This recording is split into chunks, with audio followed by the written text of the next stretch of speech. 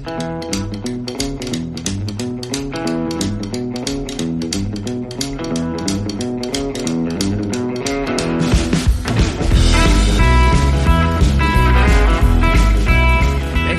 to the Toronto Legends podcast. I am your host, Andrew Applebaum. My guest today is Michael Moskowitz, a visionary technology leader and the CEO of NorthStar Gaming, one of Canada's newest online casino and sports books. Ontario has recently undergone dramatic changes to its gambling regulations, and just this week, Michael's team launched NorthStar Bets, a made-in-Ontario custom platform that features a comprehensive sports book and online casino. Michael's 30-year career has seen him in leadership positions across a wide variety of consumer, technology, and subscription-based companies, including some brands that you may have heard of, including Panasonic, XM Satellite Radio, Palm Computing, 3Com, and Sony. Welcome, Michael, to Toronto Legends. Thank you for joining me. Where are you and how are you? Oh, hey, Andrew, good to hear from you. Good to see you.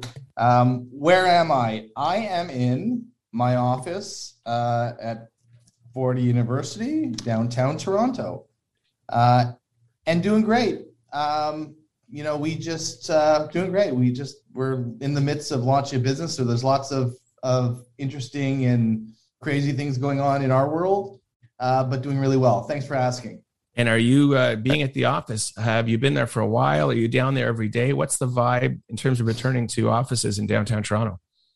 It's interesting that you said that. So we're standing up a new business, and so when we first started, we had nothing. This is many months ago, so everybody was working out of their home, and COVID, and then we rented some shared office space in downtown. It was a kind of cool brick and beam kind of environment, but it was shared. And then we quickly grew out of that, and we're now in a new location. So kind of as you grow and expand and change, you got to look for new facilities. But just on that point, it's interesting because getting people back to the office and out of their traditional comfort zone and collaborating is a little more difficult than I think I would have thought. Now, It's also interesting too, because if you think about the existing business, we started this during COVID, so everybody was virtual. It's a completely digital business in many ways. So it wasn't similar to other businesses where it's traditional, let's say more traditional, and you were in the office, you had an infrastructure, and then you pivoted to home, and then now the employer is calling you back, or partial or hybrid or whatever you want, whatever they've decided. But it's not like they were there before and then they're coming back to some sort of normality. It was very different than that, because we started in COVID and it was digital and virtual, and now we're trying to build a culture that is back together again, and it's working really well. I mean, we've got all of our content folks in here now, and they've got their meeting on kind of the updated content schedule, and we've got our biz dev team. So it's coming, but it's interesting. You've got to weed employees back, and they've got to feel comfortable around coming back to an environment that they've never been into. So it's a little bit of a different environment for us and maybe a more traditional business. Well, it begs the question, with starting virtually, and because as you're a digital business, you could say, why come into the office at all? But I assume the answer is going to be for the collaboration. Yeah, I mean, I'm a believer in that. First of all, one is building relationships, and I think you can build relationships face to face, much easier. There's conversations that happen, and I know everybody says this around the water cooler, but it's true. I mean, you can go up to someone, you can have a conversation around, hey, what do you think about this or that? Or, let's brainstorm around this. And, I think that once you get those creative juices going and you build those relationships face to face, really interesting things happen. And they're more ad hoc, in the virtual world, at least my experience in, managing large businesses, and is that it's very, and during COVID especially, everything was very programmed, right? And scheduled. And so you have your next video, and you have your next meeting, and you have and there's follow up, but everything's scheduled. We didn't have that ad hoc discussion. At least maybe I didn't find that happy medium. So I think the face-to-face is really important. Do I think that it needs to be every day? Do I think it needs to be, consistent? No, I mean, at least not every day, but interaction, whether it be, team meetings or brainstorming sessions or whiteboarding, whatever it may be, I think is really important. And I think more importantly, it's important that you get to know the people around you that you're working with and you're collaborating with and you're trusting and you're lifting a business on. So I think it's very important to have everybody together in the same area at times. Well, certainly given us a chance to reassess how we work and the different work structures.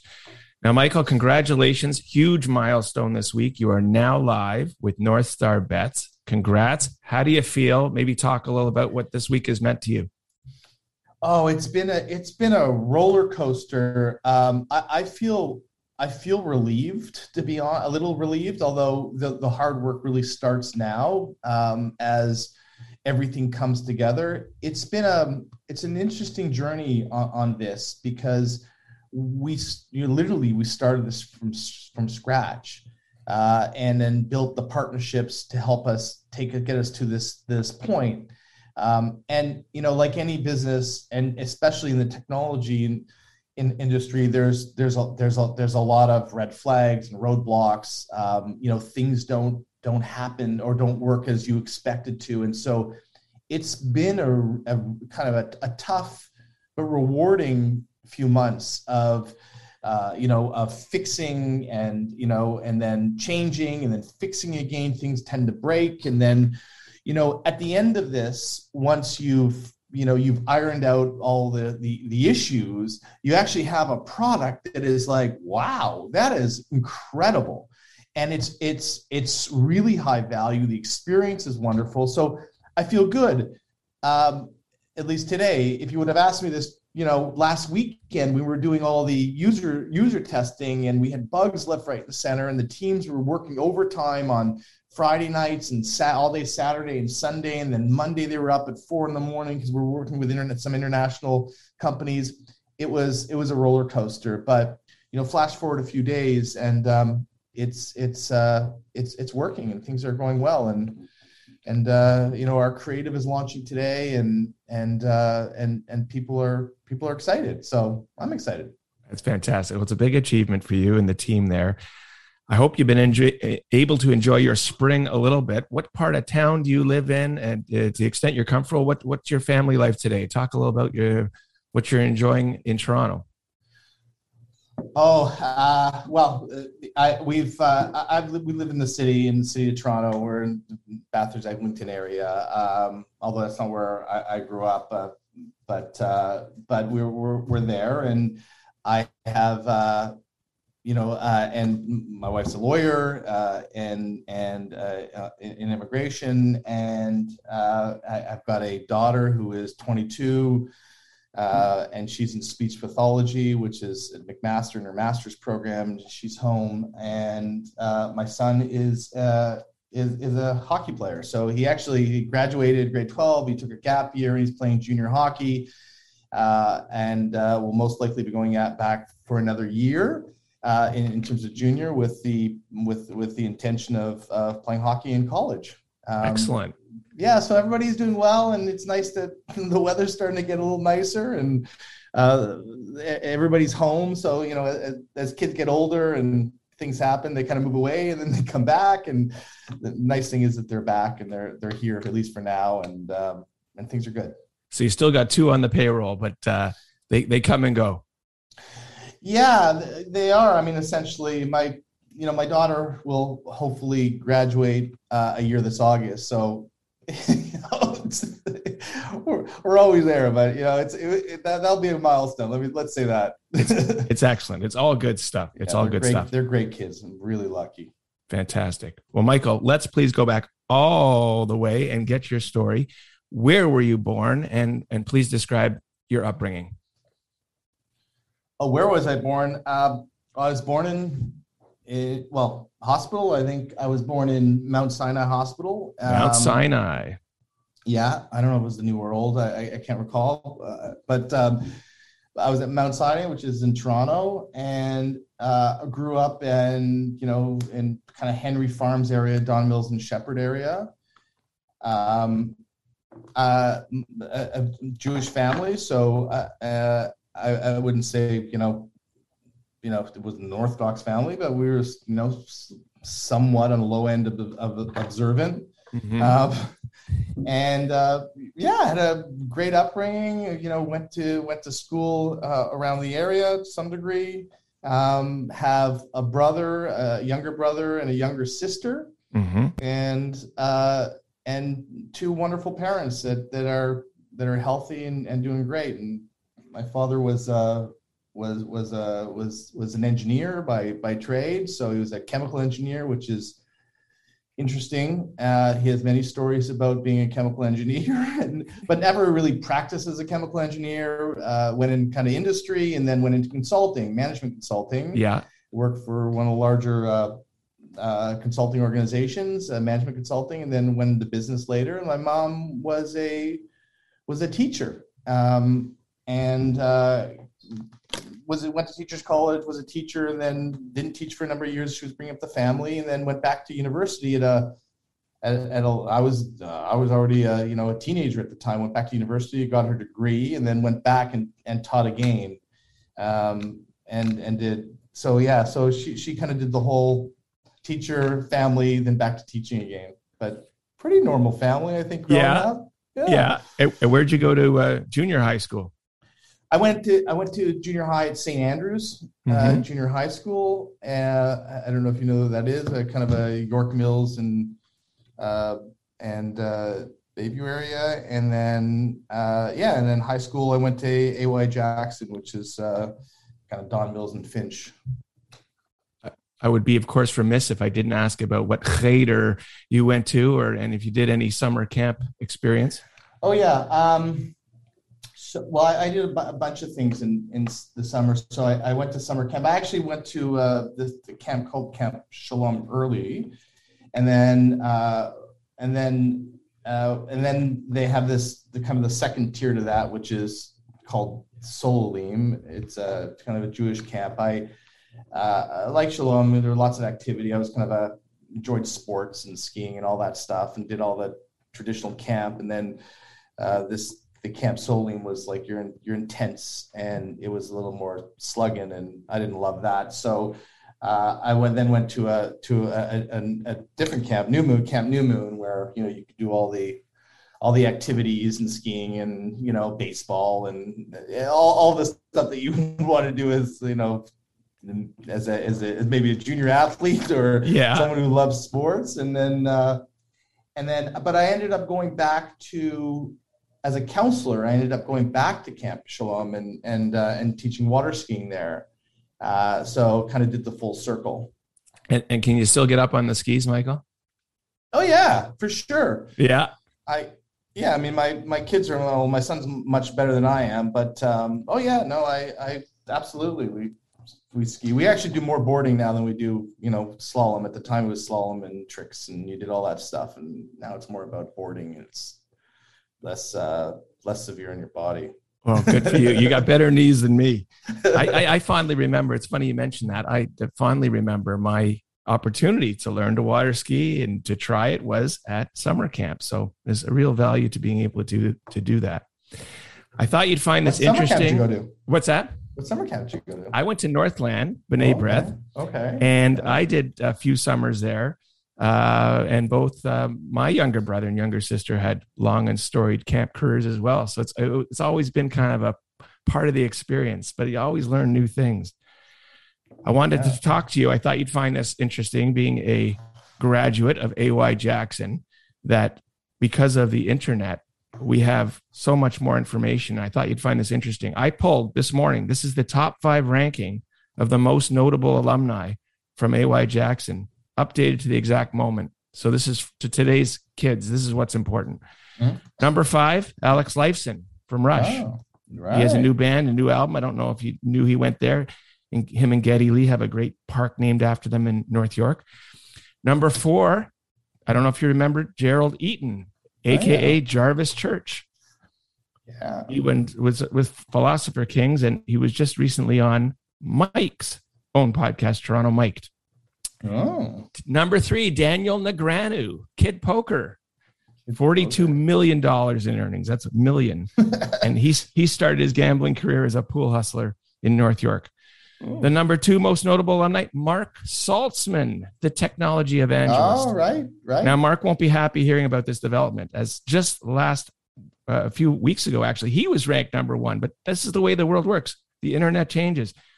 The current number 1 ranked most notable alumni of A.Y. Jackson Secondary School. Yes, it is our guest today, Mr. Michael Moskowitz. Congratulations. Oh, really? I didn't know that. You're number 1. You'll notice that both myself and my brother Lawrence and our baby sister Paula did not make the top 5, but congratulations, you're up there. What do you Mark won't be happy then. Well, listen, it's a very competitive world out there. It's a very competitive environment. Well, I didn't even know, so thanks for sharing. Absolutely. What do you remember about growing up, Michael, in North York, your school? And I know you were an athlete as well. You played hockey. What do you remember about those days growing up and your memories of North York? I remember a lot. I mean, in junior high, I played a ton of hockey, played guitar, was, tried to play, was in the band, the music band, played clarinet or bass clarinet, spent quite a bit of time playing music and playing hockey in my spare time and hanging with friends. And then, I played a lot of sports. I played a lot of hockey, and and in high school, the same thing. And actually, to this day, I still play with a bunch of the guys that we went to school with. And that's kind of that's our outing, because over the years when everybody's traveling and doing things, or building families or businesses or whatever, that you kind of you lose touch with a lot. But hockey and that sport has always brought many of my high school friends together, as on that Tuesday or Thursday game that we play. Great. Well, it is a sport for a lifetime, and it sounds like through your son, you're still connected to the hockey world. Oh yeah. Michael, let's go through, if we may, some of your career stops. They're all very well-known companies and brands, and it seems like you've always been kind of on the leading edge of what's going on with technology. So coming out of school, and let's just jump into that because we skipped over that. After Jackson, where'd you go for university? I went to York University to do my undergrad. And ironically enough, I wanted to do something that was practical, actually. Kind of the notion of going to university for me was something, kind of a stop that you had to do. But I didn't feel that I wanted to go to university just for the sake of going. So I actually thought that I was interested at the time in urban and regional planning, and went to York and kind of their planning environmental studies program, and then graduated there. So that was my undergrad, and then it was there was a co-op program, and so did some work for some consulting firms during this at the same time. So that was my undergrad, York University. And that co-op, that would have been relatively new. I think today co-op's very common and available, but in the time when you went, that would have been more unique, wouldn't it have been? Yeah, no, it was a very unique program. The only ones that were really offering that was at the time was, Ryerson had a kind of starting in the co-op, but Ryerson wasn't Ryerson back then. It didn't have the same stature that it has today. So it was a very unique program.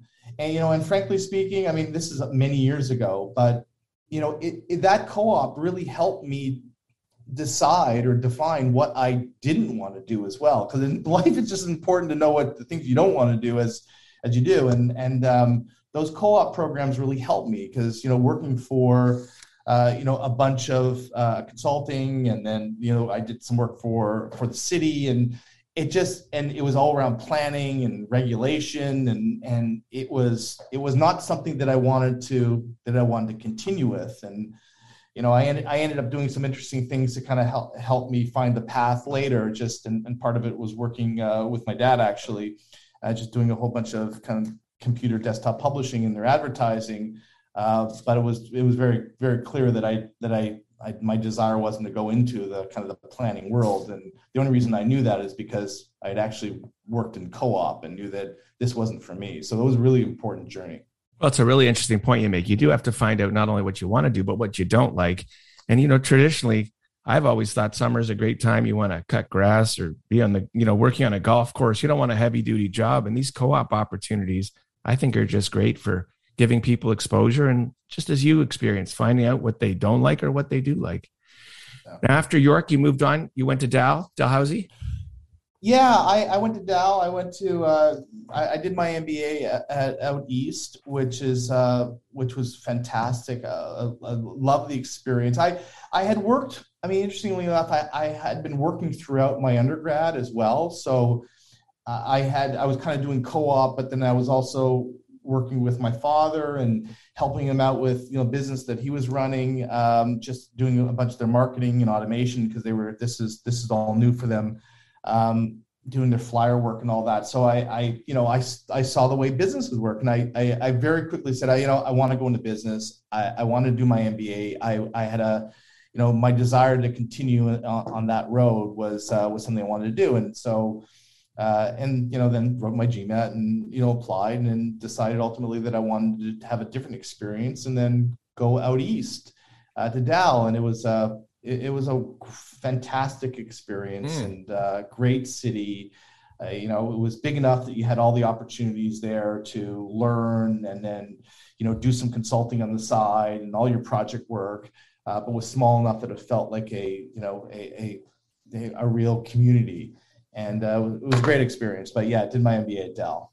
And as you say, for a Toronto guy and a North York guy, this really got you out of your comfort zone, would you say, to try something totally different in a totally different part of the country? Yeah, I never lived away from home. So, and, my parents always said, listen, I'll support you. You got to pay for, your tuition and we'll support you. But, and this was at the time, kids today have a different perspective of things, but, the notion of spending to go outside of Toronto when you had, three great universities or at least establishments here was not something that was really contemplated by your parents. So they said, well, listen, if you do your graduate work, then we're happy to help support you in that. And so that was motivation to go do my graduate work as well. Yeah. But no, it was a great experience. It was the first time obviously living away from home and looked very favorable upon that. And the school was fantastic. So very lucky to have that opportunity. That's great. Now, how did you transition from finishing school? You went to Sony. Yeah, I had, interesting. I worked for, I went to Sony, but I worked with my father at Rubbermaid for a bunch of years. So in the marketing department. During my intern MBA was 2 years at the time. Now it's continuous, but you had summers off. So I had to find work because I had to pay for tuition to go back. And that was the deal. So I oddly enough, I got a job at Apple Computer, which was a fantastic experience during my MBA year. It was recession. There were no jobs. And I had done a ton of desktop publishing. This is when Mac wasn't even Mac, and computers were outrageously expensive. And I basically put this together for the marketing organization at Rubbermaid. So I loved Macintosh. I loved Apple computers. And I said, I want to work for Apple. And they weren't even connected at the time. So I applied everywhere. Everybody was like, no jobs. And summer, I said, I got to make a few bucks to get back to school. And then Apple called me in and they said, hey, because we had this thing called the sabbatical, and we got a whole bunch of folks going away for sabbatical for the summer. Would you be willing to kind of help us and manage our executive briefing center and whatever else? I'm like, yes. They said, well, can you network a computer? And I said, of course I can. I had no clue how to do any of this. Great answer. It's that.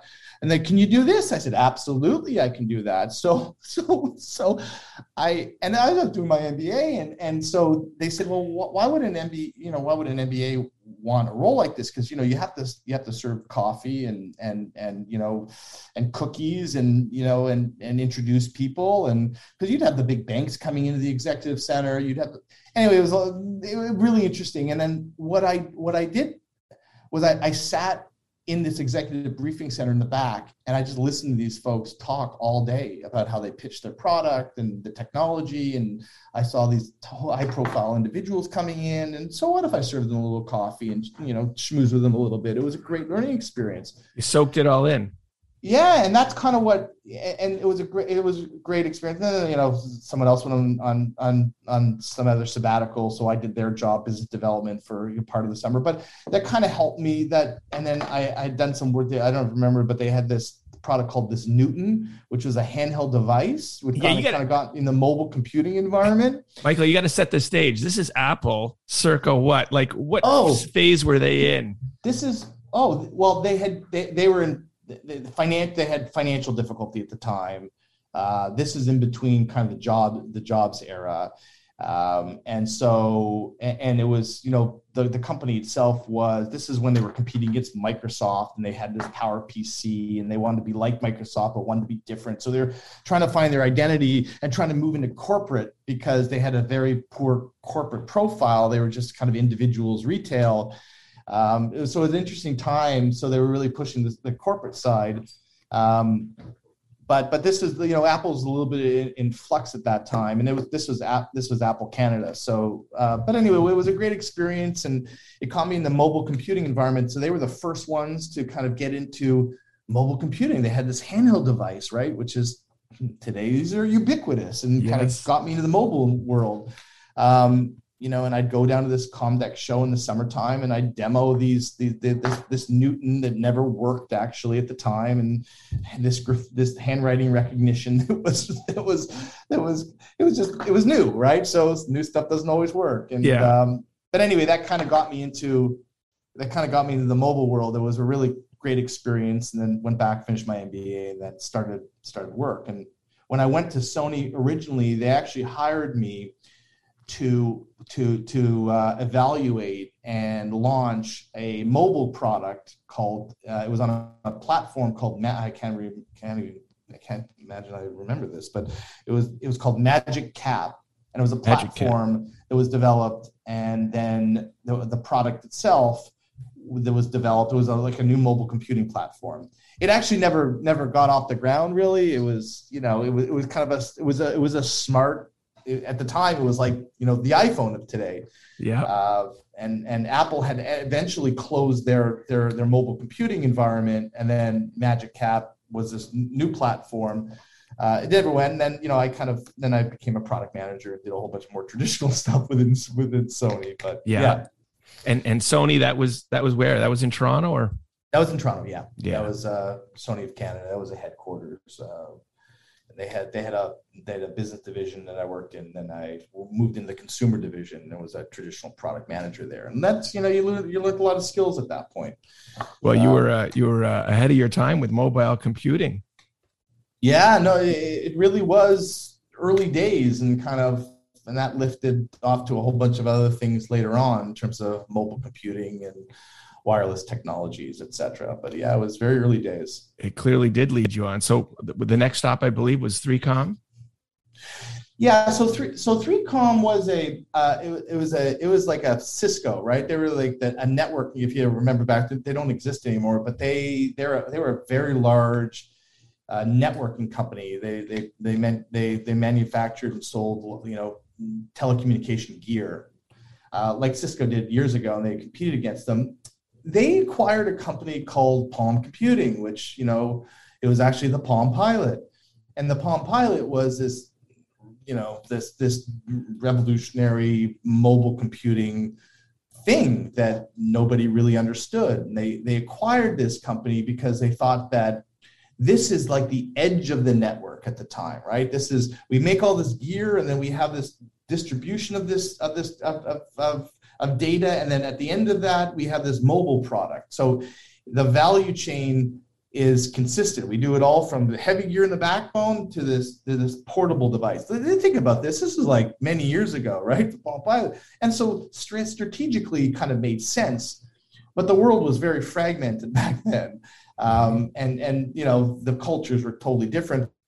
But we were this startup. I think I was probably one of the first I don't know exactly, but I can't recall, maybe the top, first 50 employees within the they were at Silicon Valley, and they're like, so they required a 3Com. So I worked for 3Com running their Palm Computing division. And then Palm Computing ultimately spun off into their own company called Palm. And it was a publicly traded company. And then we went from there. So that was a 3Com piece. It was actually in the mobile computing environment, but it was just under a different parent. You can 3Com. You can verify, Michael, interesting trivia, true or not. The Palm Pilot was the product, but it got in trouble with the Pilot Pen Company. That's right. And Palm had to drop the Pilot name to simply Palm PDAs going forward. Is that something that happened? And was that were you there for that time? Yeah, no, I was there the whole time. No, that was that's exactly what happened. No, it wasn't Palm PDAs. Did you say moving forward? It was just Palm, PALM. Okay. Yeah. But yes, no, that's exactly what happened.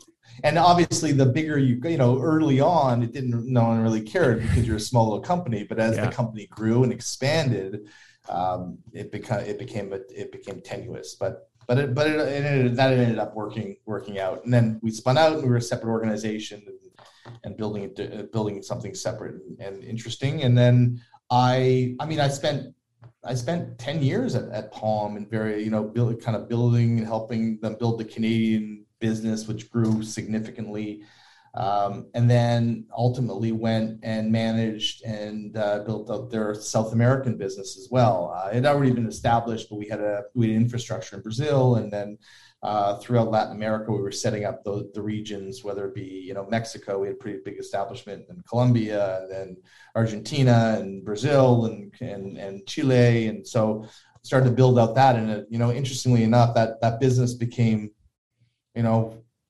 almost bigger than the entire European business. So it was incredible. And at the time, a lot of people wanted to travel down to South America. We had a great team down there. We were building a great team, local teams, but nobody, most of the headquarter guys, the leadership didn't want to go down to South America. They never actually made a trip down there.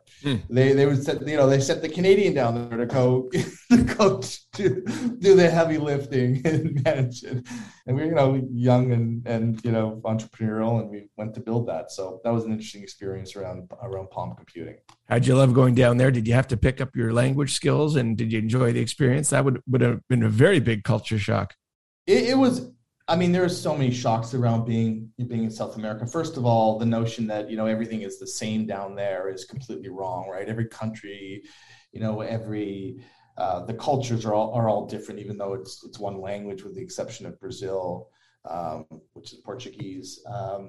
And just the way of doing business is just completely different. The one thing that I learned very, very early is that there's no way that I can do this myself. Like the notion of managing this from a distance and being involved with your customer relationships just wasn't going to work.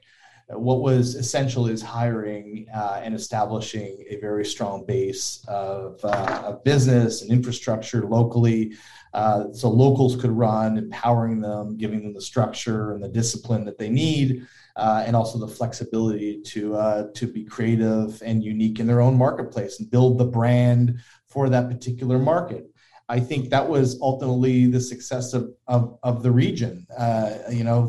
It wasn't done, as though a Canadian or American or some other nationality would want. It was built around the local talent that was there.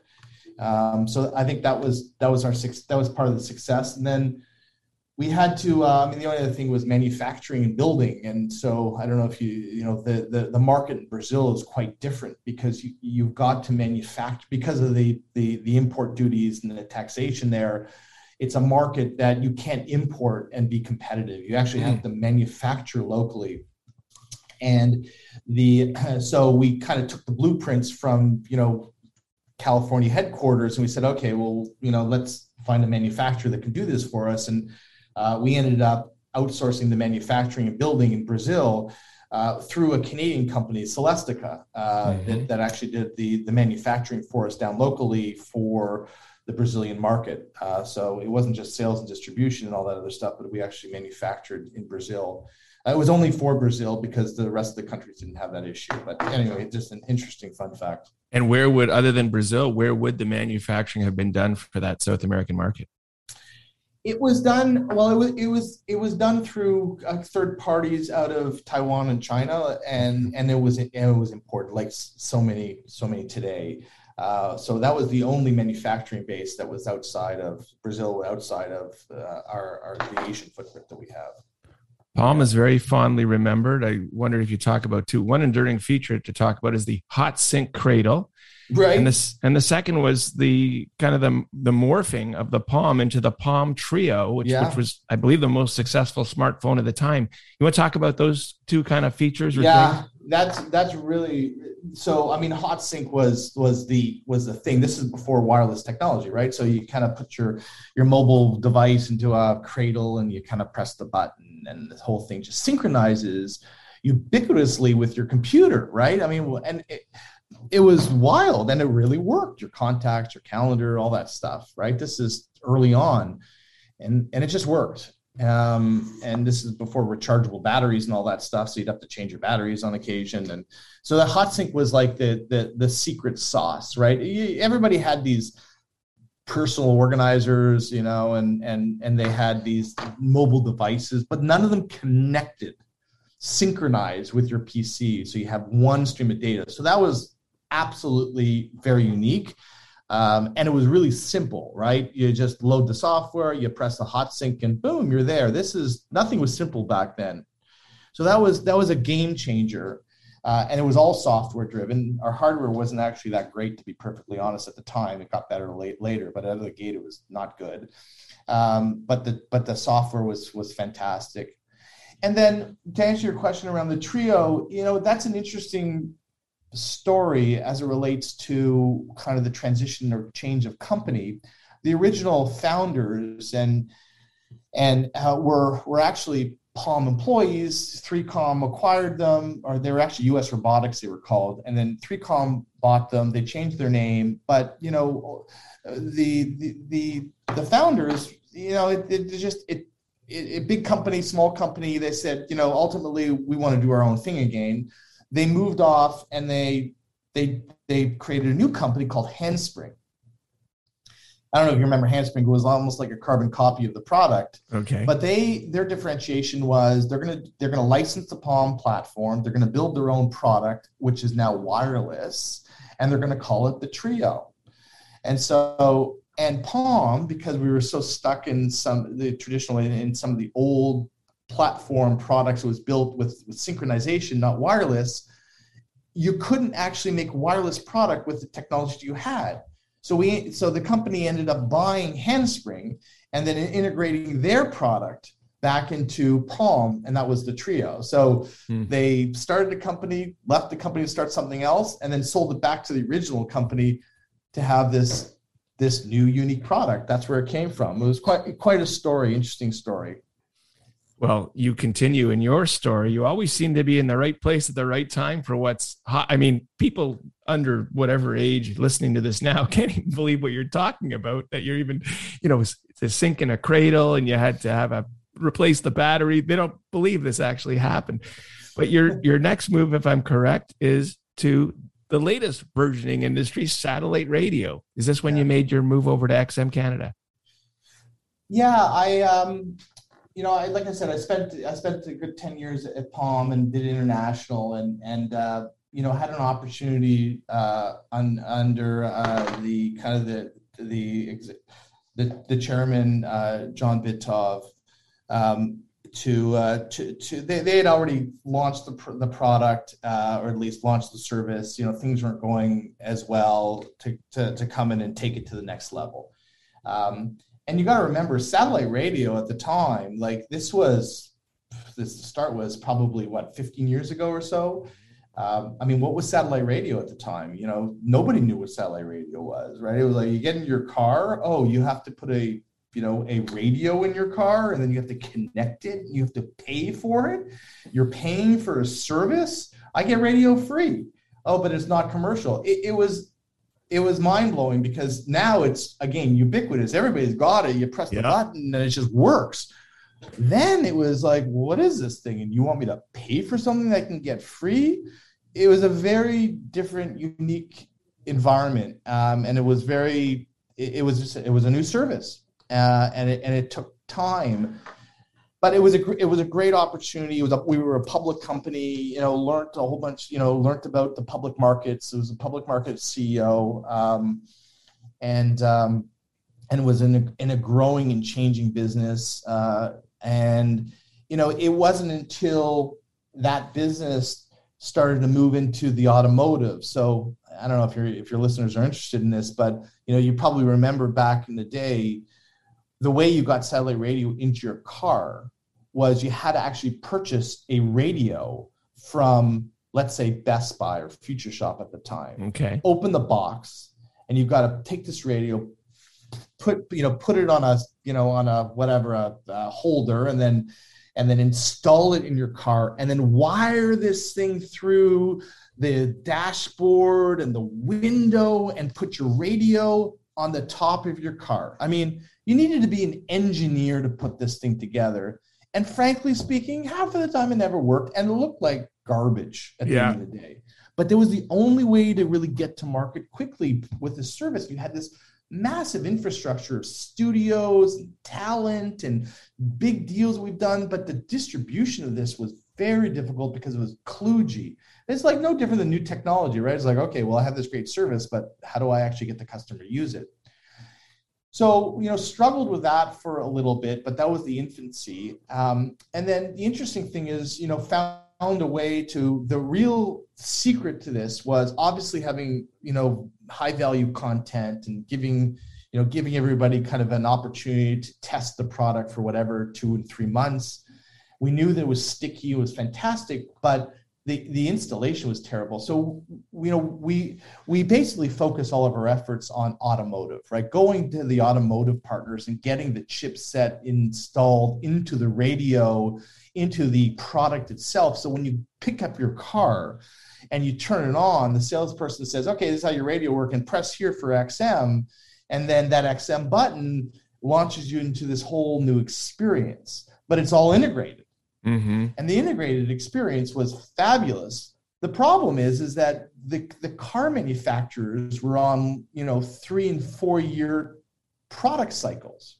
Yep. It's a little bit different today, but basically it was 3 years, at least 3 years.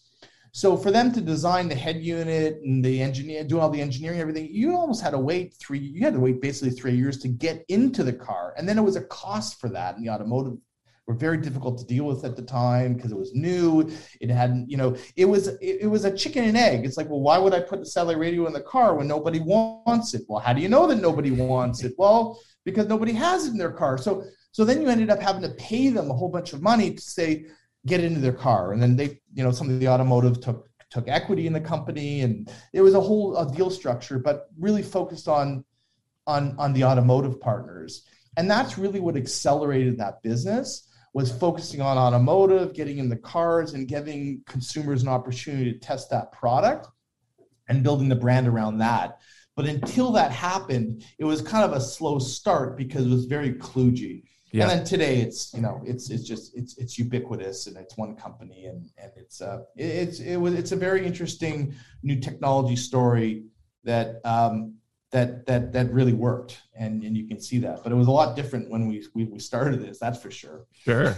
And would you say, Michael, on the content side, how significant, when they look back and write the history of satellite radio, was Howard Stern's move to satellite radio? It was, I sat on the other side of the fence on that, right? So because the companies were separated, it was XM and Sirius, and it was night and day. I'll tell you, like we had positioned ourselves as kind of the sports, because sports was split up different. We had the NHL, we had MLB, they had NBA.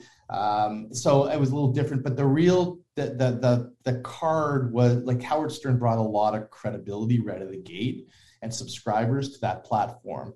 The truth is that, Sirius was in big trouble before that happened, right? Because it was just, how much longer can you last?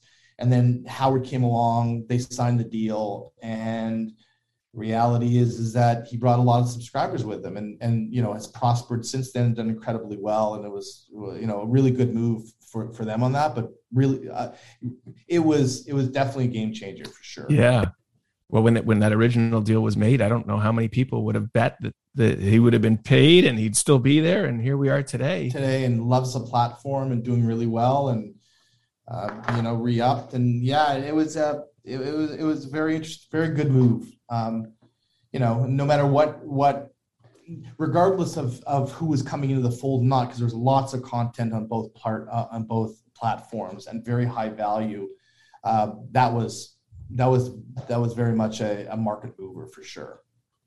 I want to move forward, Michael, to today, or closer to today. You had a time at Panasonic, but in October 2021, you became CEO and a founding partner of NorthStar Gaming. And this was a dive into Canada's fresh and growing internet gaming, or iGaming sector. How did this all come together, NorthStar Gaming? Oh, this is it came together quite quickly, actually. I spent as you know, I spent many years at Panasonic doing very many different things. Running a Canadian organization, then moved to the U.S., and then ultimately became the chairman and CEO of Panasonic North America. And it was, it's a big company and many different divisions, and I was on the road a lot, and it was a great experience, and hopefully changed a lot of their businesses for the better. And then, really wanted to get back into, doing something back locally, back home. And then John Bitov's brother, Jordan, and another gentleman, Paul Rivette, they had acquired NorthStar. And, there was discussion around setting up a sports betting business around, this, with leveraging this media partner, NorthStar, which is, I think is the secret sauce. I think content's going to be a huge differentiator, and it's a very competitive environment. But I felt that was a way to really differentiate us. And then and work with the guys in terms of coming on board and building this business together, and that's where we are. So it was really around coming home, doing something more entrepreneurial, early stage.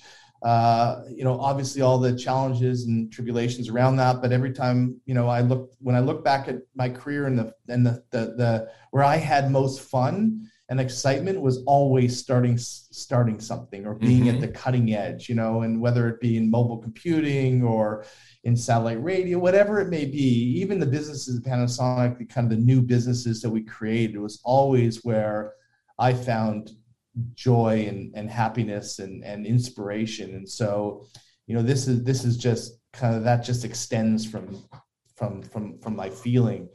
And it's been a wild ride. I mean, I think we kind of started off in that environment. Like, it's been really exciting, challenging, starting something from scratch, to be perfectly honest, and building the partner network, hiring when you have no brand.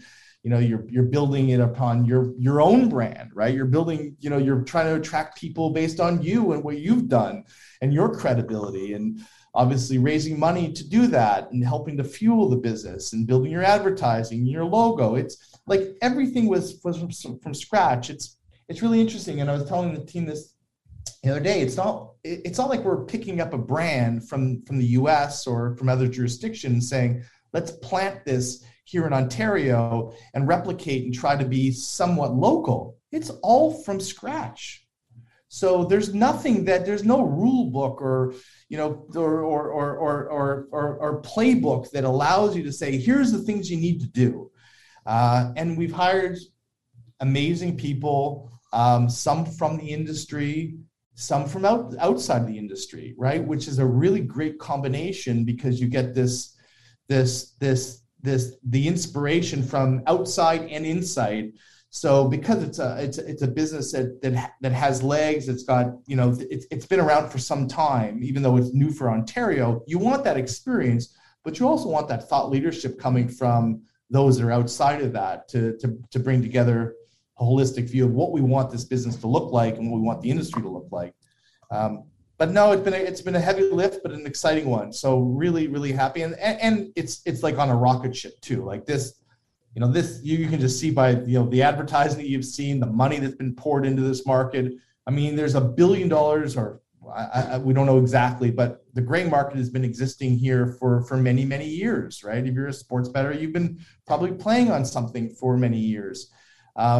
This is different because it's completely regulated, right? Mm-hmm. We, applied for the license. We had to get it. Which was a very long process. We had to build this from scratch, and then we're now in a regulated environment whereby, players are protected, and there's rules around it. It's not like the Wild West of gray market where you open it up and hope people come, and then there's no rules around it. So I think it's a very good time for Ontario. It's a very good time for iGaming in the province, and hopefully this spreads to other provinces very shortly as they see the success here.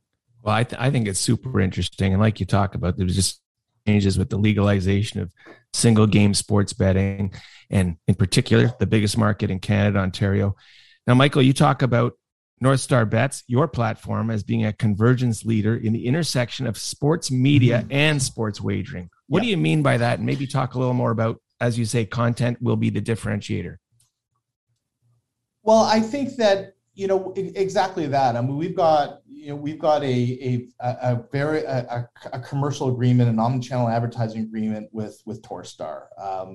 So that provides the Toronto Star with access to and their readership to sports betting content, right? So, and I would encourage go to it, like go into the sports section or go to the top nav and check it out, because the sports betting content, it talks about the sport itself and then educates you around, gives you insights and gives you data points and helps you along the way. Because sports betting is complicated, right? Lots of data points, lingo.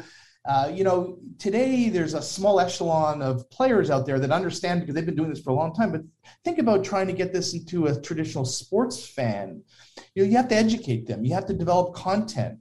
And so one of the uniquenesses of our business is we built a content team that helps us engage and reach our target audience, right? And so they're writing for this audience to bring them along. And listen, if they happen to kind of get up, to press the button and go for a, bet on the money line or a parlay, that's great. But we're helping them along the way. And so I think that listen, there's lots of sports books out there. There's lots of casinos out there. There's no question. This is not something that's new, but the intersection of content creation and helping the audience along the way and targeting them and talking to them in the terms that we think, and educating them around sports betting in the terms and giving them that analysis and those data points that educate them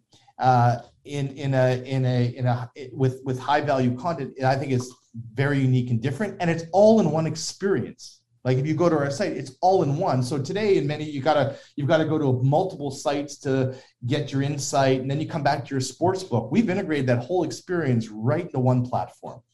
Well, and it certainly ties in with your choice of ambassadors. You want to talk a little about Rod Black and Chris Johnston, who you're making good use of leveraging their convergence of education and content. Yeah, I mean, we've got a bunch of really awesome content providers, like writers here. So we've got a fabulous team. Mike Cormack kind of heads that, and there are actually a bunch of them in the office today. You can go to the Toronto Star, you can go to our platform and check them out. I think what we wanted to do is we also wanted to get some heavy hitters in there as well to provide some credibility. And so, Chris Johnson, which is, he's just kind of headlines all of our NHL coverage and, the Leafs and it's just an incredible, just has so many followers and so high profile, really bringing lots of credibility to our platform. And we're giving him an opportunity to distribute his content in the Toronto Star, and then obviously now our platform. And Rod Black is just a legendary broadcaster and doing a lot of our, we've integrated him with a partner of ours called Parlay Media Group. And, the Parlay is doing a bunch of our content engagements, our videos, our, social content. And, we're integrating Rod right into that environment and modernizing his perspective as well. So I think ultimately all this is going to it's going to attract, it's going to retain sports bettors. And I think most importantly, it's going to entertain fans. Like that's what we're all about. We're kind of in the entertainment business at the end of the day. Mm-hmm. And if this entertains them and they happen to wager, that's a great thing. But let's entertain them first and give them a great experience. It's all about engagement. All about engagement. And, Michael, what is the status of esports? There's a $500 million, 7,000-seat esports venue coming to the CNE grounds in 2025. Is this an area that you foresee big opportunities for wagering? You can wager today. On our site, we have esports, so you can actually wager on it. I think it's going to be significant. And there's a couple of companies, Canadian companies, Toronto-based companies that are involved in that today. As you had mentioned, I think that it's going to come. I would say it's high profile, but it's not where a lot of wagering is done today. It's also not necessarily the target market as of today, but it's going to grow. And if you want to bet on esports, you can do that today on our platform. But I think it's going to grow, but it still needs some maturing for sure. Great. Well, listen, Michael, as we wrap up, you've been generous with your time. Because we are Toronto legends, we do need to ask maybe some places that you like to go to eat in Toronto or things you like to do. And maybe you have a hidden gem or two for the listeners. Oh, that's a trick question. Well, around the area, so there's an Italian place called Seven Numbers, which is great. It's kind of it's a little Italian place on Eglinton, where the owner, Mama cooks the great dishes. It's, if you're in the area, I was living downtown for a little bit. And Trattoria Nervosa in Yorkville is another great little spot that we enjoyed. Hemingway's in Yorkville. Like if you ever want to go to a sports bar, I don't know, love that. I know the guys have gone to, the hockey guys over the years have gone to the House of Chan for steaks and all that. I don't know. I'm kind of. You can't go wrong with that. Yeah, I mean, so there's just some of them. We found a takeout place called Indian food on Avenue called Copper Chimney. During the pandemic, ordered a lot of that for takeout. One good thing of the pandemic was it forced us to reassess where we wanted to eat and how we wanted to eat, and people found new places. Do you have anything for us? I got a lot of good ones because I'm up in Richmond Hill now, a little north of you. I just find the innovation all seems to be happening here. So, but I'm a bacon and eggs, greasy spoon kind of guy. So when you do come up, I'm going to take you to Three Coins, which has been around for 100 years, but it's the number one place in Richmond Hill to get your bacon and eggs. Michael, what are your plans for the remainder of 2022 and beyond? You're obviously, as you say, a lot of heavy lifting's been done, but you got a lot more coming. You're right, as you say, on the roller coaster. What's on your plate big time for the next little while? I mean, it's pretty clear now that we've lifted this. It's about operationalizing this and driving success of our platform.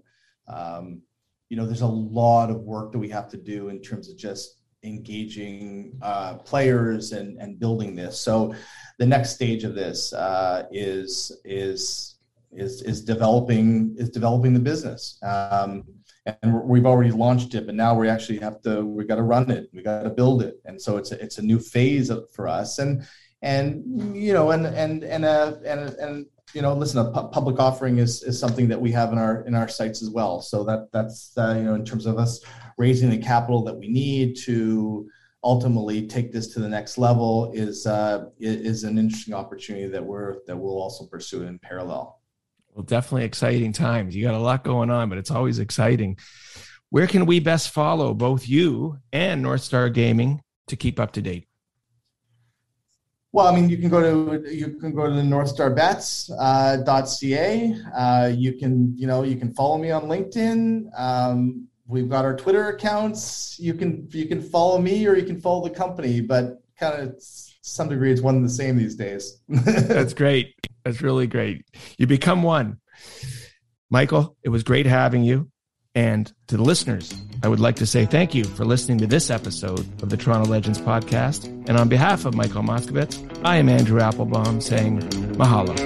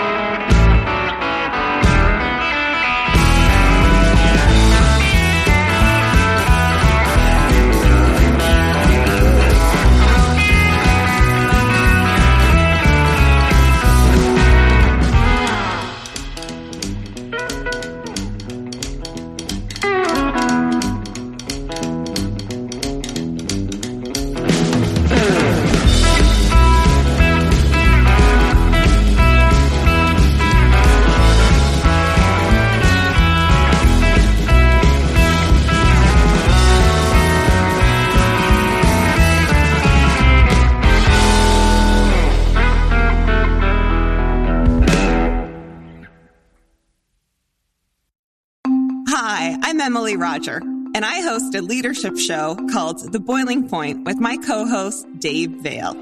Together, we sit down with trailblazing entrepreneurs, thought leaders, and movement makers who are driving meaningful change in our world. The show is all about exploring the lives and perspectives of leaders who are making a difference. Join us for insightful conversations that challenge the status quo, spark new ideas, and inspire you to take action.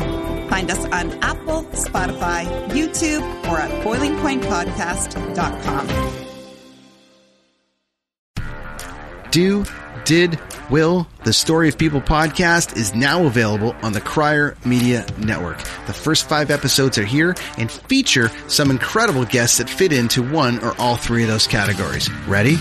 Tara Sloan from the San Jose Sharks, Undercurrent podcast and NBC Sports. Marianne Iveson from Iveson Voice and the Let's Take This Outside podcast to talk about the world of outdoors as well as voiceover land. Ariana Hunsicker, future Canadian Paralympic swimmer, already winning tons of awards for this country. Scott McGregor from the Hot Wallet podcast to dumb down the world of crypto, Bitcoin, and NFTs so you don't have to. And Jackie Holowati from Climate Pledge Arena in Seattle, Washington, the first net zero carbon certified arena on the planet. Wherever you get your pods, wherever you watch your pods, and on the Crier Media Network.